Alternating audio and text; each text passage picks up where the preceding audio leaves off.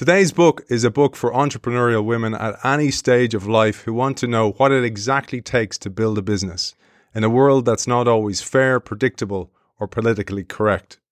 It is one woman's story, by no means universal, but common enough to be instructive. It's about how our guest has dealt with the way things are, not the way things she hoped would be. It's about sucking it up. It's about making hard choices and dealing with the consequences. It's a great pleasure to welcome author of Digital Goddess, The Unfiltered Lessons of a Female Entrepreneur, Victoria Montgomery Brown. Welcome to the show. Thank you so much for having me. You start the book by telling us honesty strengthens relationships, but deceit erodes them. Let's share the car service story and how entrepreneurs should never lie to their investors. So in 2007, we were well underway starting Big Think. We'd begun filming dozens of experts, and we were planning to launch in January of 2008. And we were told that the New York Times was going to do a big cover story in the business section of Big Think on our launch date. So we actually had to rush to launch because we didn't have the basically relaxed time. We knew that the story was coming out on January 8th, and that's when we had to launch.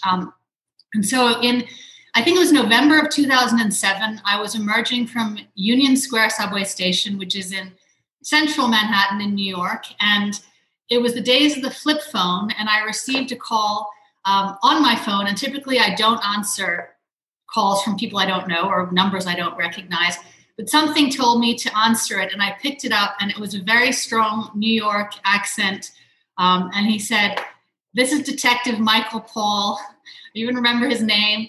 And you need to come down to the precinct, maybe the 50th precinct, some precinct in New York. I can't remember what.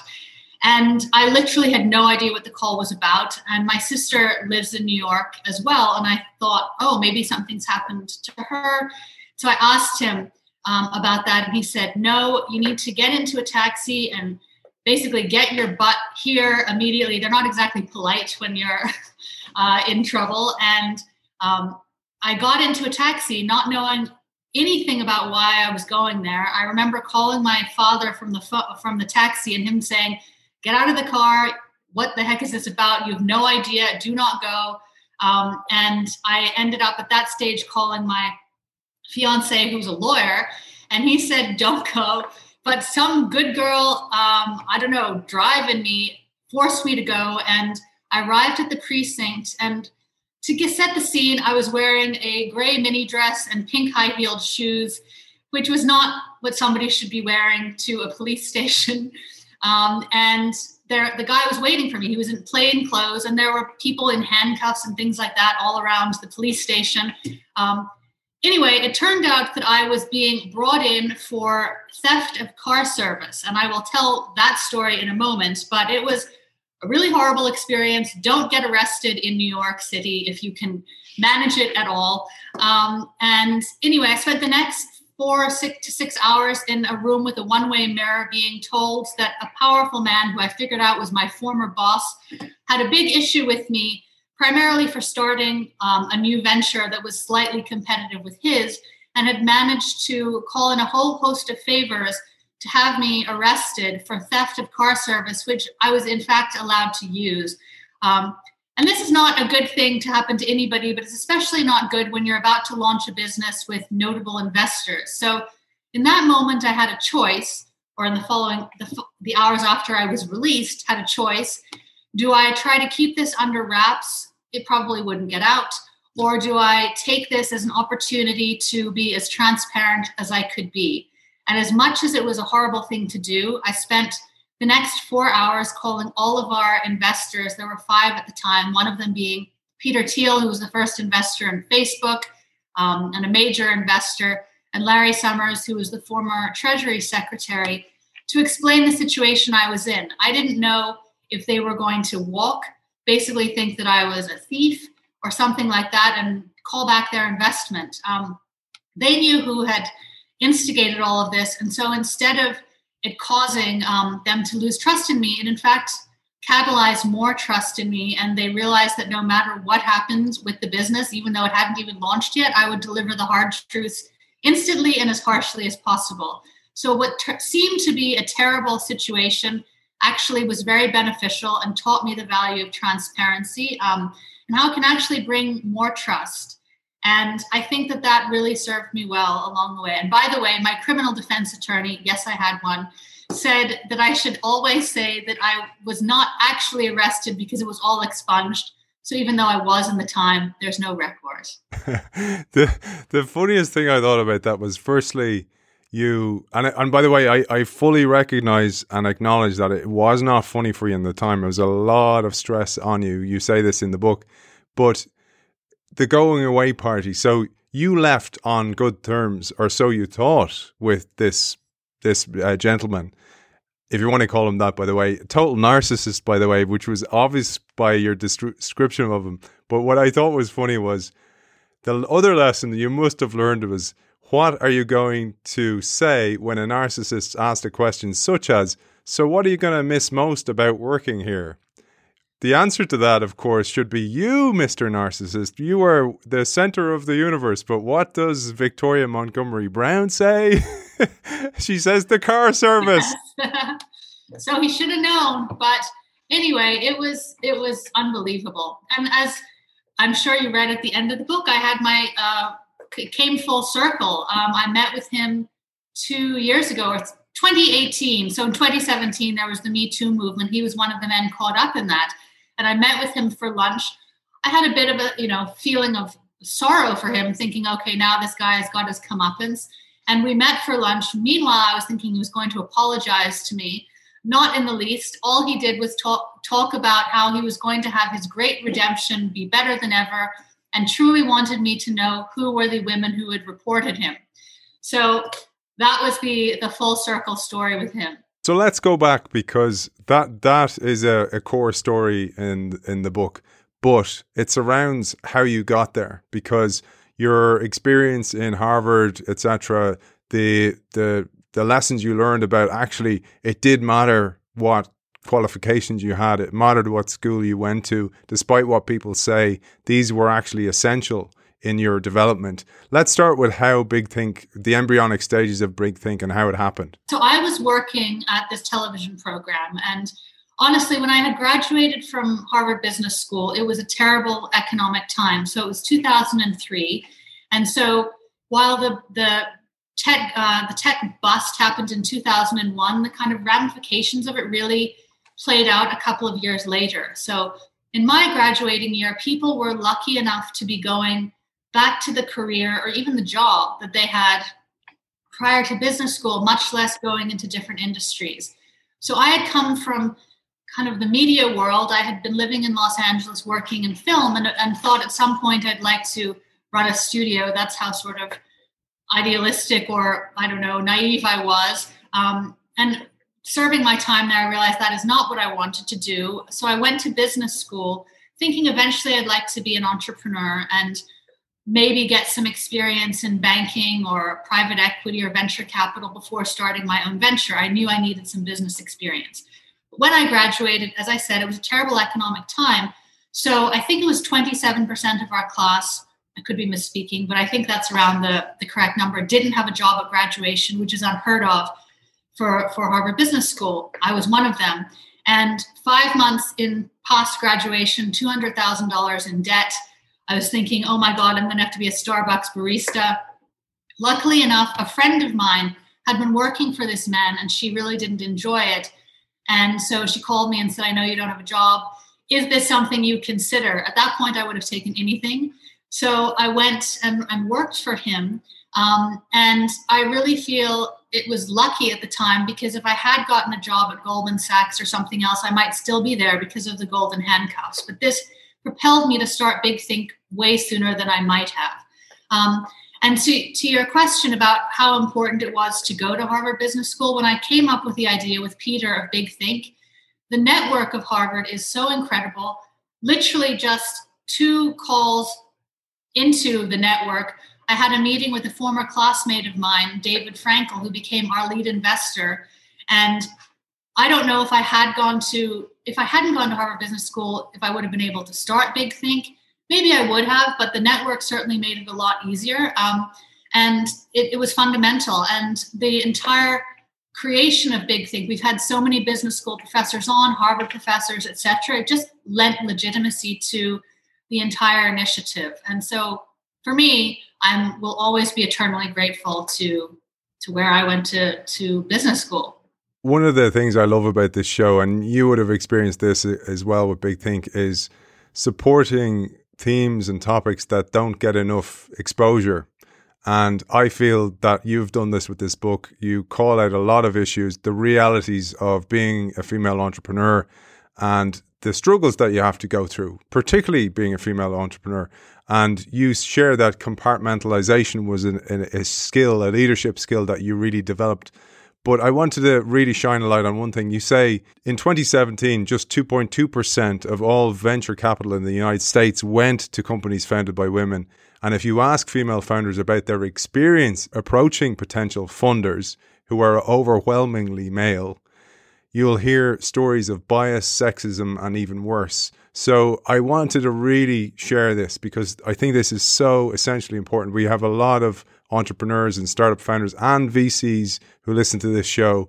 And I'd love to share your experience because you can be damn sure you're not alone. I mean, I have a good friend who's also a woman entrepreneur. And we've talked a lot about the difficulties we've had in raising money. These days, I would say it's potentially easier for women because the tide has turned and people are seeking female entrepreneurs and CEOs. And, there's a bit of a PC element that I think people should use to their advantage about in it. But years ago, that wasn't the case. Young men, especially Stanford graduates or whatever, could walk into a VC office in a hoodie and be given not a standing ovation, but basically be revered before they'd even done anything. And I think women had to walk in the door with a ton more experience, a much more solid idea, and potentially have even started the business. And that to me was daunting. And I write in the book that my business partner, Peter, is younger than I am, a male, obviously. And when we would walk into VC meetings, invariably they would look to him to lead the meeting. And I was the one who was going to be leading the meeting. And I think it would be easy to become jaded or whatever, but I kind of used it to my advantage in a way because it was a surprise, it's kind of bait and switch that was a surprise to them that I found actually kind of exciting to me. And I don't know, I think that the tides have changed a little bit, but I will say that I know an individual who is in his late 20s who basically just started a business, has no experience, and over $60 million has been thrown at him. I don't know one woman that has happened to. You talked about getting credibility from early funders, etc. And I'd love to share that part of the story. We had a brilliant guest on the show before, a guy called Luke Burgess, and his book Wanting. And it's about this power of mimetic behavior. And the way to think about mimeticism is essentially that if you think about a room full of toddlers and you introduce a toy, and then the alpha child or the minder shows attention to that toy, the children will all show attention to that toy. And that came to mind when I was reading about the funding story, because you had to almost play a game because the first question was, well, who else is behind you? Who else is backing you? I'd love if you'd share this for our founders and our entrepreneurs out there. Nobody, I think it's a human trait, wants to be the first into something. Or if they are the first into something, they want to know that there are others that they greatly respect following them. And so for us, it was a little bit of a game of chess and, who goes first type of thing. And so we had garnered interest from a few notable potential investors. And we had to go to another person and say, well, this individual is interested. Larry Summers is interested. If he invests, will you invest? And it was literally kind of doing that tightrope walk or whatever to get people. And then it was figuring out who will actually put the paper down. And it was our lead investor, David, who had the courage and I maybe the experience to do it. But I don't believe he would have done it if we hadn't circled the wagons and got 4 other people that he respected to go along with it. And I just think that entrepreneurs who are thinking of starting a business should know that. If you can corral people that the people you want to invest respect, they're far more likely to do it. Nobody wants to be alone. I mean, I don't know that I would invest alone. I'd like to know that there are others doing it as well. So that's what we did. It took a matter of months, and it was not easy, I will say, because it is like herding cats.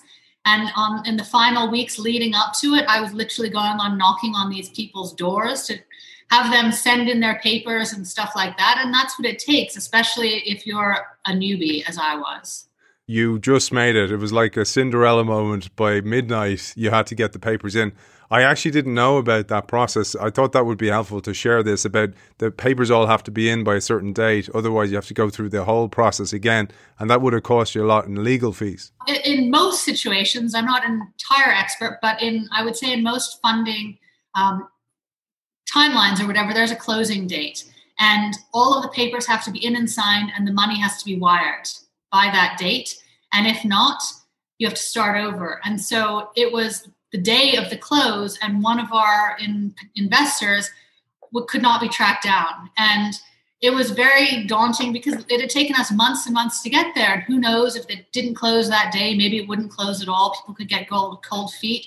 So myself and my business partner were nonstop calling him, showing up to his house, etc. And eventually it did end up closing. But what is it? I'm going to say an inappropriate thing, but what is that line? It's not over till the fat lady sings, or something like that. But it's true. Anything can derail it up till the very last moment. One of the things you discovered as well was during that process of looking for funders was there was a lot of parasites out there. And I loved what you said. You said charlatans are like poisonous mosquitoes dressed as butterflies. And this really spoke to me because I've met people like this, parasites, narcissists, whatever you want to call them, but they're out there looking for vulnerabilities.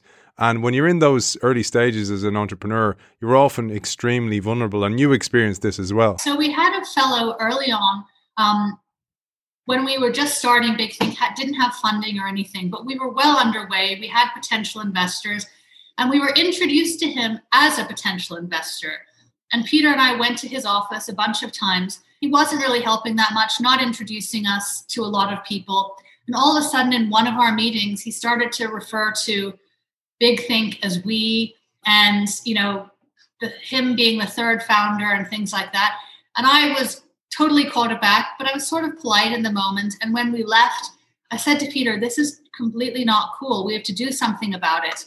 And he's new to the business world, as I was as well, but I at least was older and had more work experience. And we kind of allowed it to persist, I think, a little bit too long.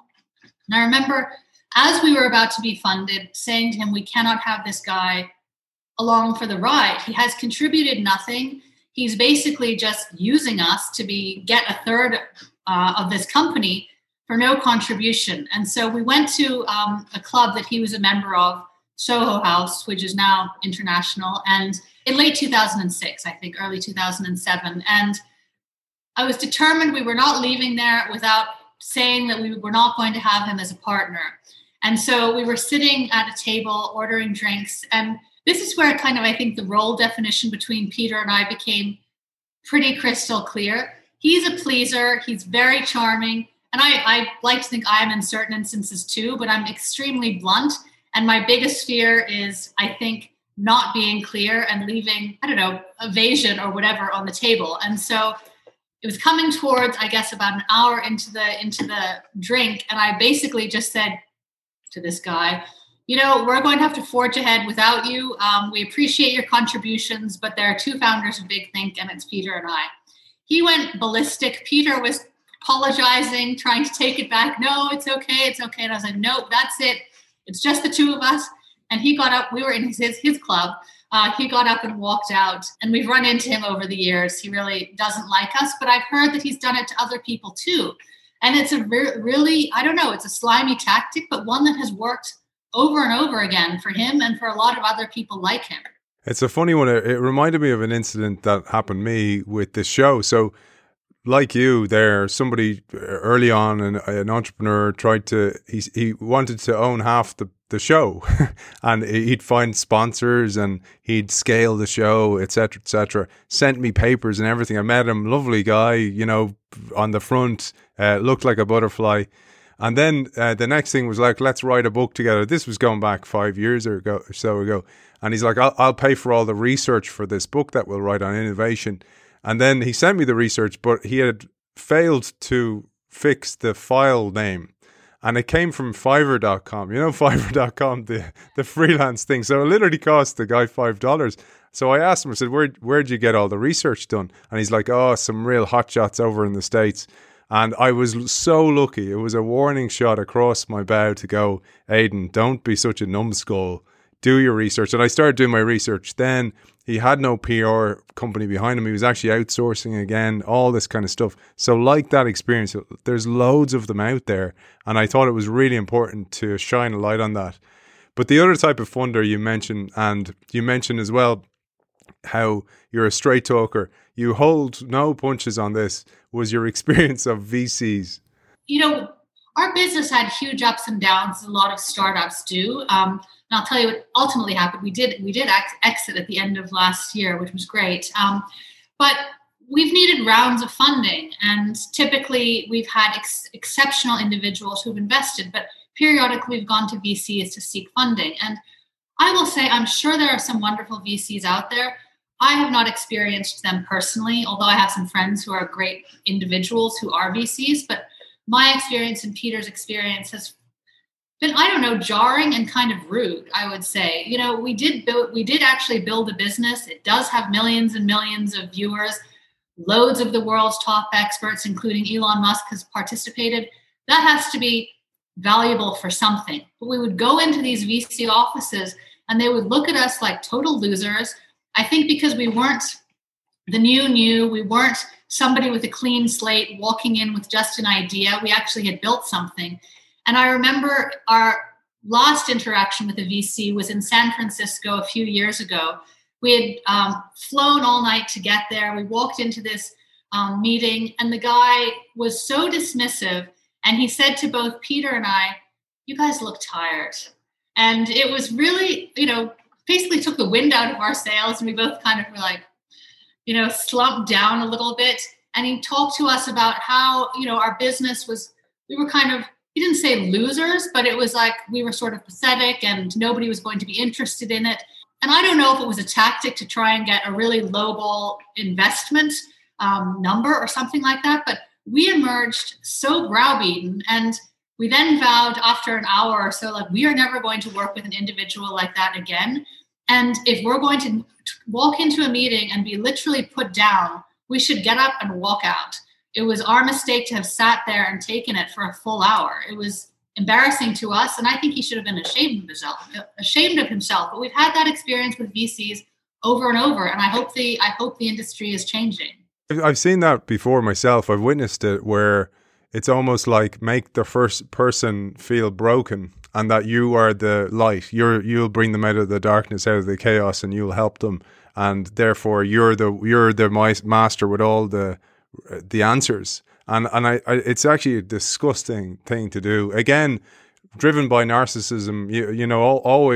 Always has been a man and a narcissist at that as well that I've seen doing that. And it's horrible to witness as well. So I really wanted to mention it. But one of the other things, and this is really important, is you said the oft heard line told in various different ways is that VCs want their entrepreneurs to be hungry. So they always want them like starving for, action and for success because it makes them desperate to achieve. But that is extremely unhealthy. And you experienced this firsthand. I think it is unhealthy because, if you're not an ethical person to begin with, it can drive people to do really unethical things. And I don't know, I mention a lot in the book the story of Elizabeth Holmes from Theranos. I don't think that she was driven to be hungry, but she definitely had the notion that she couldn't not succeed. And she'd been given, a bunch of VCs had invested a ton of money with her. And so she did anything that she could to get a win. And I think that mindset that VCs instill in people potentially is really, really dangerous. I don't think you want your portfolio companies or the leaders of your portfolio companies to feel that hungry and desperate. You want them to do the right thing. Yes, you want them to be ambitious and do whatever it takes ethically to be successful, but not start doing things that aren't ethical because they're so desperate and hungry. So if I were an investor in a company, I would want to make sure that the founders, the CEO, and all of the people in the organization are compensated well enough that they're comfortable. I mean, they're not living a lavish lifestyle, but they're not desperate to either have to get another job or start cutting corners. On the flip side then as well, you say you should be hungry as an entrepreneur, as a founder. You have to be, and you have to wear whatever hat that needs to be worn. And because I say that because sometimes you see some founders who think that work is beneath them and they won't do that work. But you certainly didn't have that, as your Michael Porter story shows. I'd love if you'd share this. This was our first on-location shoot. So we didn't yet have a studio in New York. So we were going to where the expert was. So we went to Cambridge, to Harvard Business School, to film Michael Porter, Clayton Christensen, and a few others. Michael Porter was the first interview of that day. So we were setting up. We had myself, Peter, Eddie Vidalis, and this other fellow, Manny Kibowitz. And we were all set up, kind of relaxing. I was going to be the interviewer as well as the makeup artist because we didn't have the means to hire one. And so about 5 minutes before Michael was to arrive, one of our producers was testing the mic and realized that there wasn't a battery in it. Back then, this was very complicated to me anyway. Equipment, it wasn't like an iPhone. There were 3 cameras, lights, etc. And so I, having known and lived in Cambridge, knew that there was a Staples store nearby over the bridge. I was wearing high-heeled boots. It was a very hot day, and I took it upon myself to race out of the building and across the bridge and into Staples to get this battery, ran back, and at this stage, I was totally sweating like crazy on top of Michael Porter, and meanwhile, I had to take out my makeup kit and start powdering him as sweat is pouring down him. And then as I said to him, okay, Michael, we're really excited. I'm the makeup artist, but I'm also going to head into the other chair now and start to interview you. And I think he was a bit taken aback. But yes, as an entrepreneur, especially of a small startup, you basically have to be willing to do anything and kind of do it with a sense of fun and joy. That's the way to make things pleasant, even in the trying times. I was laughing. I pictured you like he's reading the newspaper, the New York Times or something, and you're dropping sweat down on him. He's like, "Oh, no, what is that?" You're like, "Oh, I'm just spritzing you, Mr. Porter." So one of the things that we know is so effective is the idea of coaches, mentors, and advisors. Everybody knows this, but very few of us actually reach out and find them. And throughout the book, you mentioned the importance of this. This was ultra important for you. In personal issues as well, you had great advice and great mentorship. I have been so fortunate in building the business of Big Think, which is obviously about helping people get smarter faster. We've met so many incredible people who have taught us so many things. And one of our first investors in the first round was Larry Summers, who I mentioned was the head of Harvard and former Treasury Secretary and then chief White House economist. Never in my wildest dreams would I have imagined that this incredible human would become a mentor of mine, but he did. And he is a person who also pulls no punches and wants the bad news delivered swiftly and as negatively as possible. And over the years, having had conversations with him about how the business is going and seeking more funding, etc., I've had those difficult conversations with him. And we became friends, and I would go to him for advice along the way. And one such instance, we hosted, I think it was in 2014 or maybe 2013, an investor lunch for Big Think investors to help us figure out the direction that Big Think could be going to be growing more quickly, revenue-wise, audience-wise, etc. And so I had told him that was the purpose of this lunch. All of them flew in. We had a lunch at this restaurant in New York, and I was supposed, as the CEO, was supposed to stand up and give a welcome talk. And for some reason that day, I was having self-talk in my head about how, what an idiot I was and how incapable, and things like that. And I was at the head of the table. It was a large room with entirely men except for one other woman around it. And I had planned what I was going to say. I started to feel extremely nervous, short of breath, and I couldn't even stand up because I thought I might faint or something like that. And so I said something to the effect of, welcome everybody to the lunch. And then I turned to our COO and said, take it away, Neil. And he was looking at me like, oh my God. But he managed to pull it together. I was super ashamed of myself. The lunch did not go well. I was supposed to be moderating a discussion. I basically sat silent for the entire lunch and embarrassed myself. And I knew Larry was, not terribly impressed with this. He was such a giving person that he kind of took over the conversation and said something like, content is queen, in deference to me, versus content is king. And he managed to basically run the lunch. And I was expecting some blowback. I thought it might come right after the lunch, but it was about 2 weeks later, he called me to discuss what had happened and essentially told me, rightly so, that I had embarrassed myself, which I had. And those are the type of individuals that you want. It's tough in the moment, but as mentors, they're going to call you out and help you, coach you to be better and tell you where you can be better. Yes, people and people who compliment you, you can leave that to your family and friends. If you're really asking for help, you want the people who are going to deliver you the hard truths and help you, require you to be better if they're going to continue to be in your life. You talk a lot about resilience as well. We might come to that later on towards the end of our chat today. But one of the things I thought was so essential was when most people who are not entrepreneurs think about entrepreneurs or founders, they think often about the funding rounds, the opportunities to be at events and flaunt their goods or whatever it might be. But there's lots of hats like we just mentioned there. One of those hats is hiring and firing. And it's often overlooked because when you can almost prepare for these eventualities where you're going to have to let go of some people, it's not going to work out. It can be really helpful. And you have lots of advice to share here. Well, I think the old adage is true that I didn't follow until, I believe, way too late in the journey of Big Think, which is hire slowly, fire quickly.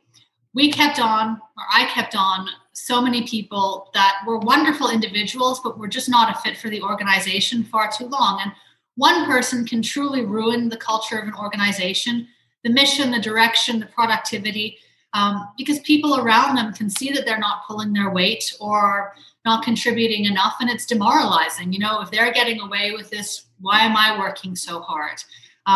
And so I feel like I let a lot of individuals like that stay on, and maybe they were great people and would have been great in a different environment, but certainly not in Big Think.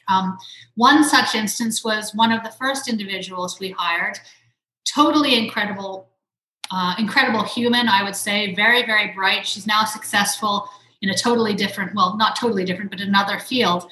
She had, I think, the Queen Bee syndrome, which I didn't know when we hired her, which is some women do not appreciate other women being in charge. I don't understand it, but it's a real phenomenon. So my business partner found her and suggested that we hire her. This is before Big Think had launched, and I begrudgingly hired her. I went and met with her for a coffee, and I just got a really bad feeling that she and I would not get along, and I should have stuck to my guns and basically refused, because the job that we all have is encompassing, and we spend many hours a day with the individuals we're working with, and it's important to try and make that as pleasant as possible, because you'll do better, but it's also a fundamental part of each of our lives. It didn't go well. It turned out that she was sending emails to other members of our team about me. One of the words, it was she's a phenomenal writer. So one of the terms she called me was a liquid nitrogen, and I won't say the word, but it's a bad word.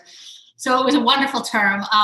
And somebody else in the company told me about it. And so I first complimented her in my head about her incredible writing. And then we determined we had to get rid of her. She should have been gotten rid of, 2 weeks in, because she was a real problem in the organization. So Peter was given the task of letting her go. You never know how people are going to behave. Typically, you hope they behave professionally, but she did not. She went and hid in the closet and started calling the other members of the team. I was not in the office, thank God. But yes, that was an example of somebody toxic being allowed to stay in the organization way too long. And I likely should have learned that lesson and kept, to a different behavior from then on, but I didn't. Over the years, that happened again and again, not to that same extent. Now, I think I really have come to the realization that as soon as there's a feeling that occurs at least twice, it's important to let that person go for their own sake as well as the organization's. And so that was one example. I'm such a huge believer in the law of vibration. It's part of the whole idea of The Secret, the law of vibration, where you give out energy and you actually can connect with people on an energetic level. And, we use language like that. I love the vibe in that coffee shop, that type of thing. And this really came to mind here because we all have had those feelings about people. And anytime, if I reflect back on my past, when I've ignored that feeling, it's always come back and bitten me in the ass. Always, every single time, because it's almost like the universe going, Aidan, I told you, you didn't listen. And, it's a really good way to think about it is that thoughts are the language of the body, or feelings are the language of the body, and words or thoughts are the language of the mind. So they don't speak the same language, so they can't communicate with each other. But I say all that to say, you experienced this again, and this time you acted. And the important thing here was you say we must be aware of confirmation bias when we're hiring, and then the sunk cost fallacy when we're firing, because this is what you experienced with your Roger story. He was our COO, and I really believed, and he is a wonderful and smart person, but I truly wanted him to succeed. And so whenever I saw him doing something, I convinced myself that it was what he should be doing, and that anything that I thought he was doing incorrectly was my own illusion. And the point of basically getting too wed to somebody is totally wrong. And that's the sunk cost fallacy. I've invested so much in this person. I need to invest more. Versus, okay, you've invested in this person. They haven't proven themselves. It's time to let them go. It's the same notion of throwing good money after bad. Don't invest more when something is going badly in the hopes that you're going to turn them around. Just stop. And I've done that over and over again. I hope I won't do it again. But, this person has been with us so long. Let's just give them one more shot. It's like, nope, they've been with us so long. They haven't performed. Let them go. And with Roger, that's exactly what I did. I should have let him go a year earlier than he was let go. One of the great entrepreneurs I've studied, I write about him in my book, a whole chapter on, is Walt Disney. And he is a master of transitioning. He wore multiple hats like you did, but he transitioned throughout the different roles that are required as the business grows and the business scales. And he struggled with this. And you called this out, that there's an identity crisis of sorts when you actually transition from a very small team to a bigger team. And you have to actually transition to becoming the boss, the leader, which is a totally different role than the founder.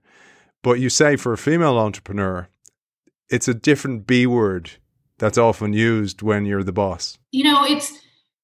I wouldn't say it's the majority of cases, but I think a minority of individuals, as I mentioned at the start, are not fond of being led by a woman. I think that's changing. I hope it's changing. And I do think that a different way of behaving with the people you're working with is necessary as a woman. I know that the command and control type of leadership is what I thought initially was required of me. I had to be kind of like an army sergeant, telling people what to do, show no weakness, and that is what would get respect from them and deliver results. That is not the case. It actually just caused people to resent me and probably dislike me for no reason, because I am the person I am, and I didn't need to be a different person at the office than I am at home. I mean, obviously there are professional boundaries, etc., but being your authentic self, or my authentic self, in the workplace, I think has proven far more effective. And being called a bitch, I think, is unnecessary. I didn't have to behave the way that I did initially to get the results that I was seeking. In fact, the more soft I was, I guess firm but soft, yielded far more results and much more pleasant work environment for me and anybody I was working with. And it took me a long time to get there. But I would say that, the army is to be for the army. It's not a good place for work, not a good way to behave at work. So let's build on that then. So you're building a team. You then have to shift a different hat from going out and finding both funders, for example, for you, but also advertisers when it was your business model as well for Big Think. And then you're so busy that you barely have time then to think about the team, the vision, articulating the vision to the team itself. And so many organizations out there, I actually work a lot with organizations on their vision and their mission statement. Have none is one. But when they have one, it could be ultra clear at the executive suite, but it doesn't transmit across the organization. And many leaders think they're saying it ad nauseum, but they're not at all. And they need to be saying it ad nauseum. They need to be the chief storyteller within the organization. And you experienced this as well. Any leader does need to be the chief storyteller. And I can give some examples of when I was not. And basically the here and now, the next sale, which might have derailed our mission, was more important. And it should never be more important. If you go out of business because you're not kind of focused on your mission, I think that's a real problem. And for us, I certainly went after sales that I should not have to try and keep the company afloat. And ultimately, they ended up derailing the business. So it was $1 million in the door at the expense of $10 million down the road. Or at the expense of what the entire mission of the organization was. And I did that repeatedly. And I can also say, I guess proudly, that there were times that I didn't do that. So one of our first potential sponsors was Dow Chemicals. And this was not kind of mission aligned with what Big Think was, but we desperately needed the money. And what they wanted to do was put the faces of some of our experts into the periodic table.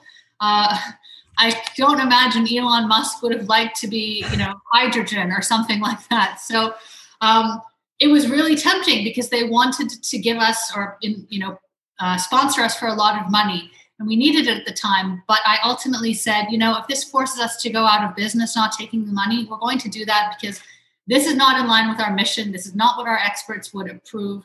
And ultimately, it was painful at the moment. We had to tread water, cut some people, etc. But we bounced back. And I believe if we had taken that money, we probably would have been driven out of business. It was a great story because it showed, even from one of your colleagues' perspective, in his eyes, he was doing the right thing, but you hadn't been ultra clear on that. And this often arises in so many organizations. And then there's a sense of unfairness, and then that person downs tools, or they become less motivated, less engaged, and they leave, and you're going to go wonder why.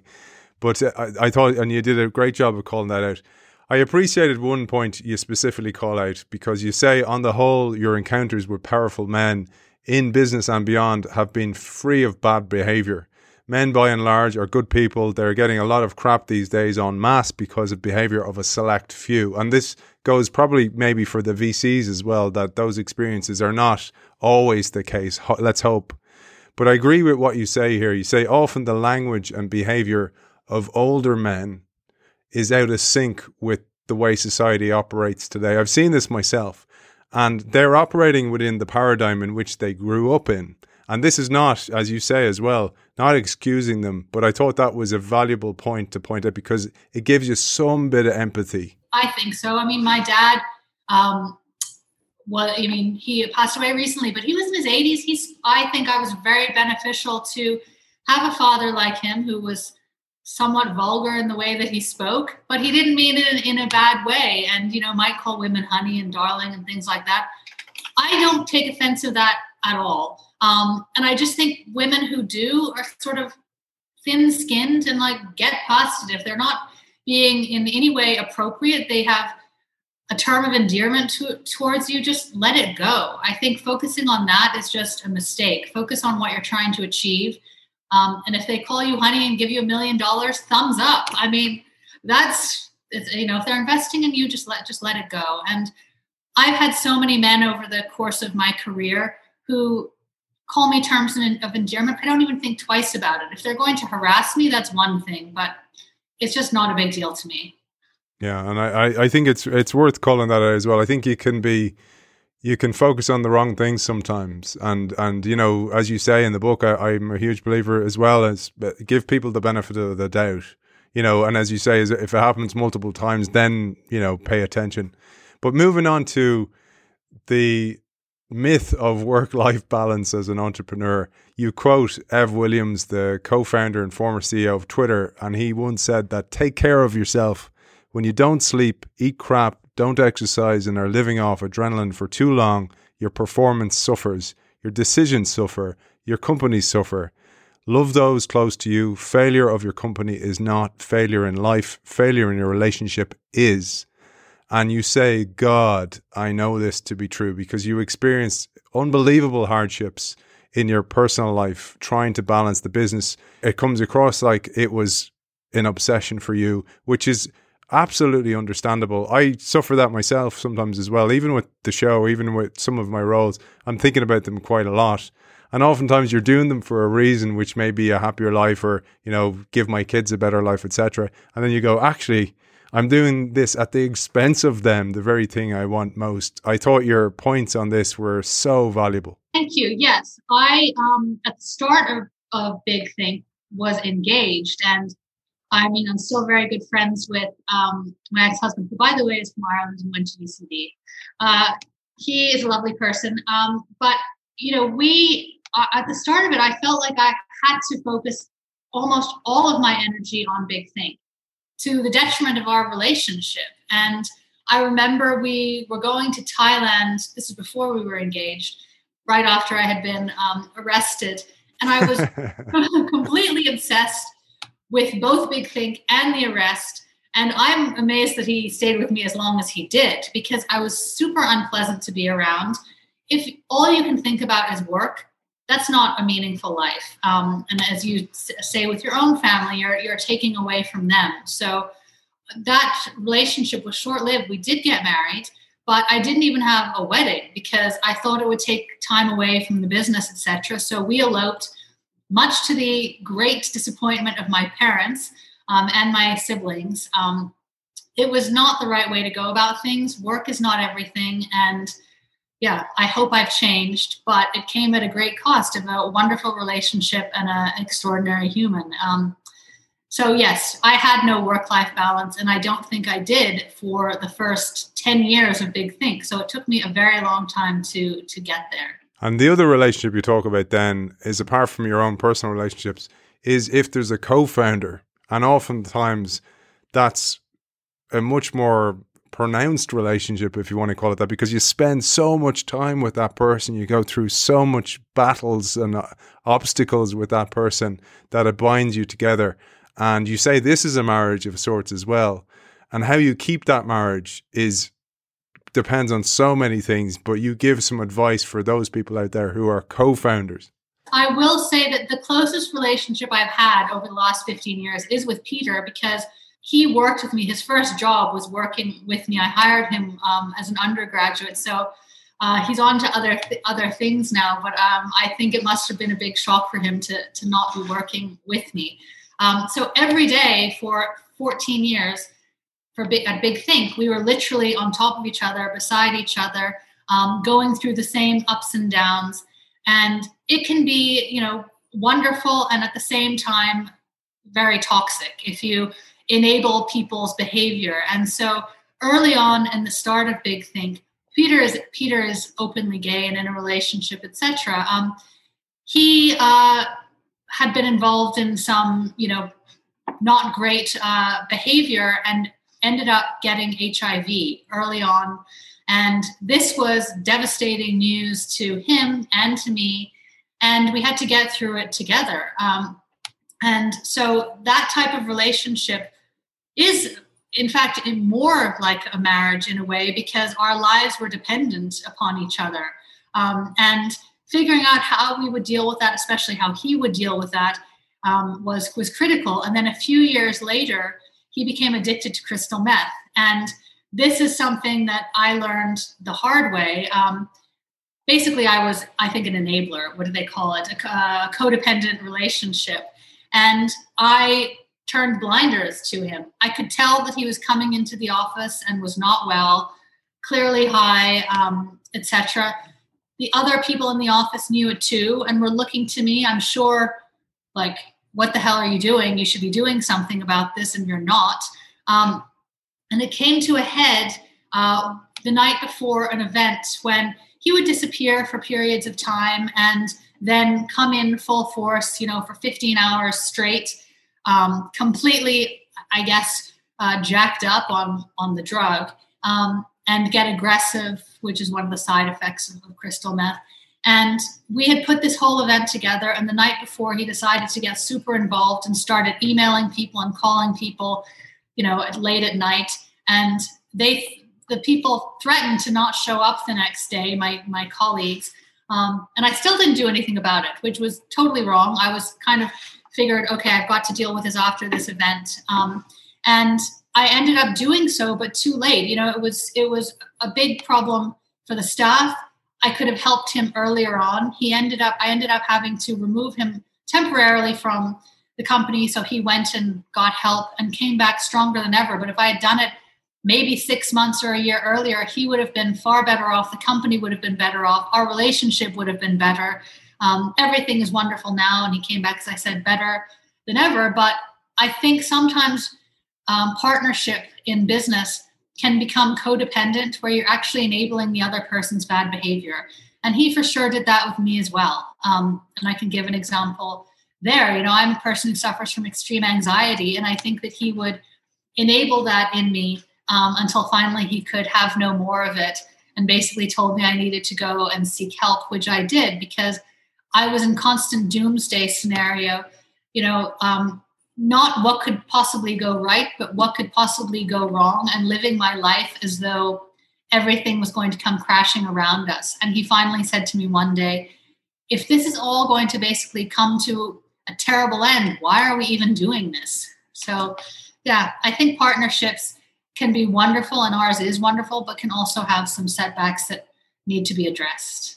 What that showed me as well is that the compassion you showed him and the way back that you enabled for him came back to pay you back then when you actually went through your own struggles as well, that was paid back to you. That act of kindness came back, just like the law of vibration, just like, I was telling my son about this, and he came up with this term because he at the time he was mad into Batman, and he said, oh, well, the law of attraction or the law of vibration is like echolocation with bats. You send out the vibration and it comes back to you exactly the same way. And I was like, you got it, kid. And I thought about that when you mentioned that experience with Peter. But another thing which is so important, and I know some of the listeners of this show, they email me sometimes, and I know some of them personally, and some are in jobs that they just hate. You mentioned golden handcuffs earlier on, and I know how difficult it is. You have mortgages, you have dependents, you have the golden handcuffs. You're actually getting well paid. But sometimes people absolutely hate the job they do. And it's one of the biggest curses. We had the amazing founder of Visa on the show before, Victoria, a guy called D. Hawk, amazing man, now 94. And he said it's one of the biggest curses in life to be good at something you hate doing. And you say the average person spends 90,000 hours at work over the course of a lifetime. That's approximately 1/3 of the precious time we have on earth. So if you are miserable, it's going to impact your mental health and your physical health. And you offer some suggestions on this. I think that, mental health is a huge issue for a lot of people, whether it be about their professional circumstance or not. But it's easy for me to say, who doesn't have dependents or whatever, to leave your job if you hate it. But there is always some option for you to do that. And I think determining that this is how your life must be for the rest of your life is just kind of a recipe for total, depression and giving up. If 1/3 of your life is work, try and make it as joyful as possible. And if it's really unpleasant, I went through experiences at Big Think where I was miserable and felt like the weight of the world was on my shoulders. I may not have had personal dependents, but I certainly had employees who were dependent on their jobs or whatever. And I felt like it was my responsibility to make sure that they were taken care of, but not thinking about my own mental health. And it was, I guess, in 2017 or 2018, I literally had my first ever panic attack. And I was at lunch with the head of innovation from Pfizer, and I remember basically not being able to hear what he was saying because I was convinced I was going to pass out or something like that. I thought I was having a stroke. So I managed to get to the door, get into a taxi, and go to Mount Sinai and get help there. But I had waited way too long, and if I had died, what good would that have served the company at all? None. I managed to think that I was central to everything, which is just not the case. Big Think would have been fine without me, gone on. None of us are central to anything, and what matters most is our mental well-being and health, and taking care of those around us, which first and foremost means taking care of ourselves. So I learned that the hard way, and hopefully I won't do that again. I think we all learn that way, and you realize none of it really matters. Actually, none of it matters at the end of the day, and we all learn that sometimes too late. But hopefully, our intervention exemplars like you, leaders like you, pointing these things out are so important in life. One of the ways I thought we'd finish was you mentioned earlier on the incident about getting arrested, and that obviously preoccupied your thoughts. It at the time felt like it was ruining your life. I'm sure it definitely gave you sleepless nights. For an anxious person already, that was going to be really, really difficult for you. But there's a really important aspect, and I know, thank you, by the way, I know you bought a copy of my book. I don't know if you got to the last chapter, but the last chapter, I talk about this because I had a similar experience, and I found writing the book transformational. But I mentioned this old saying that it's not a snake bite that kills you, it's not removing the poison. And what you say is that we need to shift from fear to forgiveness. And this was your instance of closure, because you opened the book with that story of getting arrested and the anger and the rancor and the aggression and rage you would have had against that man. But as you mentioned earlier on, you closed that chapter of the book and you almost closed that aspect and you removed the poison. I did. I was so afraid of this individual. He was a high-powered person in New York who had kind of the leadership of the city at his fingertips. And I would say that it caused me severe trauma, throughout the last, from the time of the arrest for years onwards. I was traumatized by this, second-guessed myself, etc. And I realized when I had that lunch with him a few years ago, this is just a human. To have empathy for him, I don't appreciate what he did to me at all, but he has a beating heart, and it's not going to help me to continue to be angry and resentful of him. It is, as you say, removing the poison, is for letting it go, forgiving, and moving on. And I think if I hadn't done that, I would still have these feelings of anxiety around the situation, even though it was 15 years ago now. And so, yeah, I think you're right. Removing the poison is critical. I have a quote I pulled. There was so many, but I pulled a beautiful quote that I thought would wrap up our time together. One reason is because it speaks to the very soul of this show, but also I think it says a lot about you. And I'm going to finish with that. But before we do, I'd love you to share where Big Think is now, because you mentioned this in the book as well. You mentioned that people don't ask this, what's the vision, etc. You had a successful exit because this was on your mind for a long period of time. And we'll mention as well, I'm going to definitely mention for you, bigthink.com, because you paid $35,000 for the damn thing. So I'll mention it, right?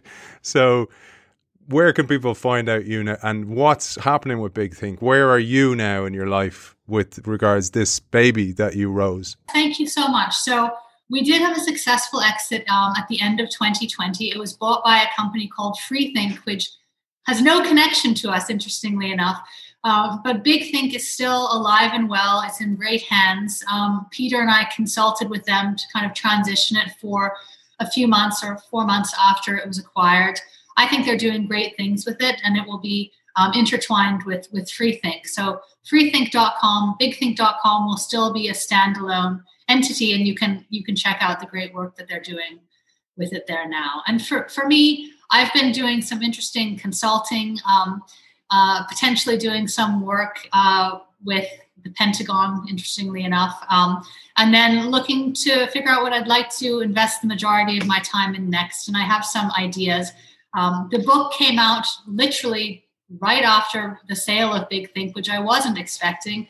And so that's great. That's sort of been what I've been working on. Because you don't mention it in the book, you see, so I had to do some extra research there. I was like, wonder what's going on now. But I'm gonna give this quote that I love. But I'd love you then to close today's show with your final word of advice for all the entrepreneurs, but also the female entrepreneurs out there, all the budding digital goddesses. So here's my quote. I absolutely love this. Sometimes you got to go against the grain to grow, to put yourself in a different scenario than you have experienced before. In business or in personal matters, it's a good thing. Working new angles provides new scenarios, and those are sometimes what it takes to help you personally and the business morph to something spectacular. Change drives growth. Hard change may drive it even more. Absolutely love that. Victoria, over to you. How do you want to close today's show? I think I'd forgotten I had written that, but yes, I like that quote. You're like, damn, I'm good. I am good. But, I do think that the hard things do pay off. And I think entrepreneurs are people who are risk takers. And those who want to be entrepreneurs have to understand that being an entrepreneur does require risk. Whether you succeed or fail, I think it's worth the challenge. And I would do it again in a heartbeat, despite all of the ups and downs. I think it's the most satisfying professional journey one can take, other than potentially being a doctor and saving lives. Author of Digital Goddess, The Unfiltered Lessons of a Female Entrepreneur, Victoria Montgomery Brown. Thank you for joining us. Thank you so much, Aidan.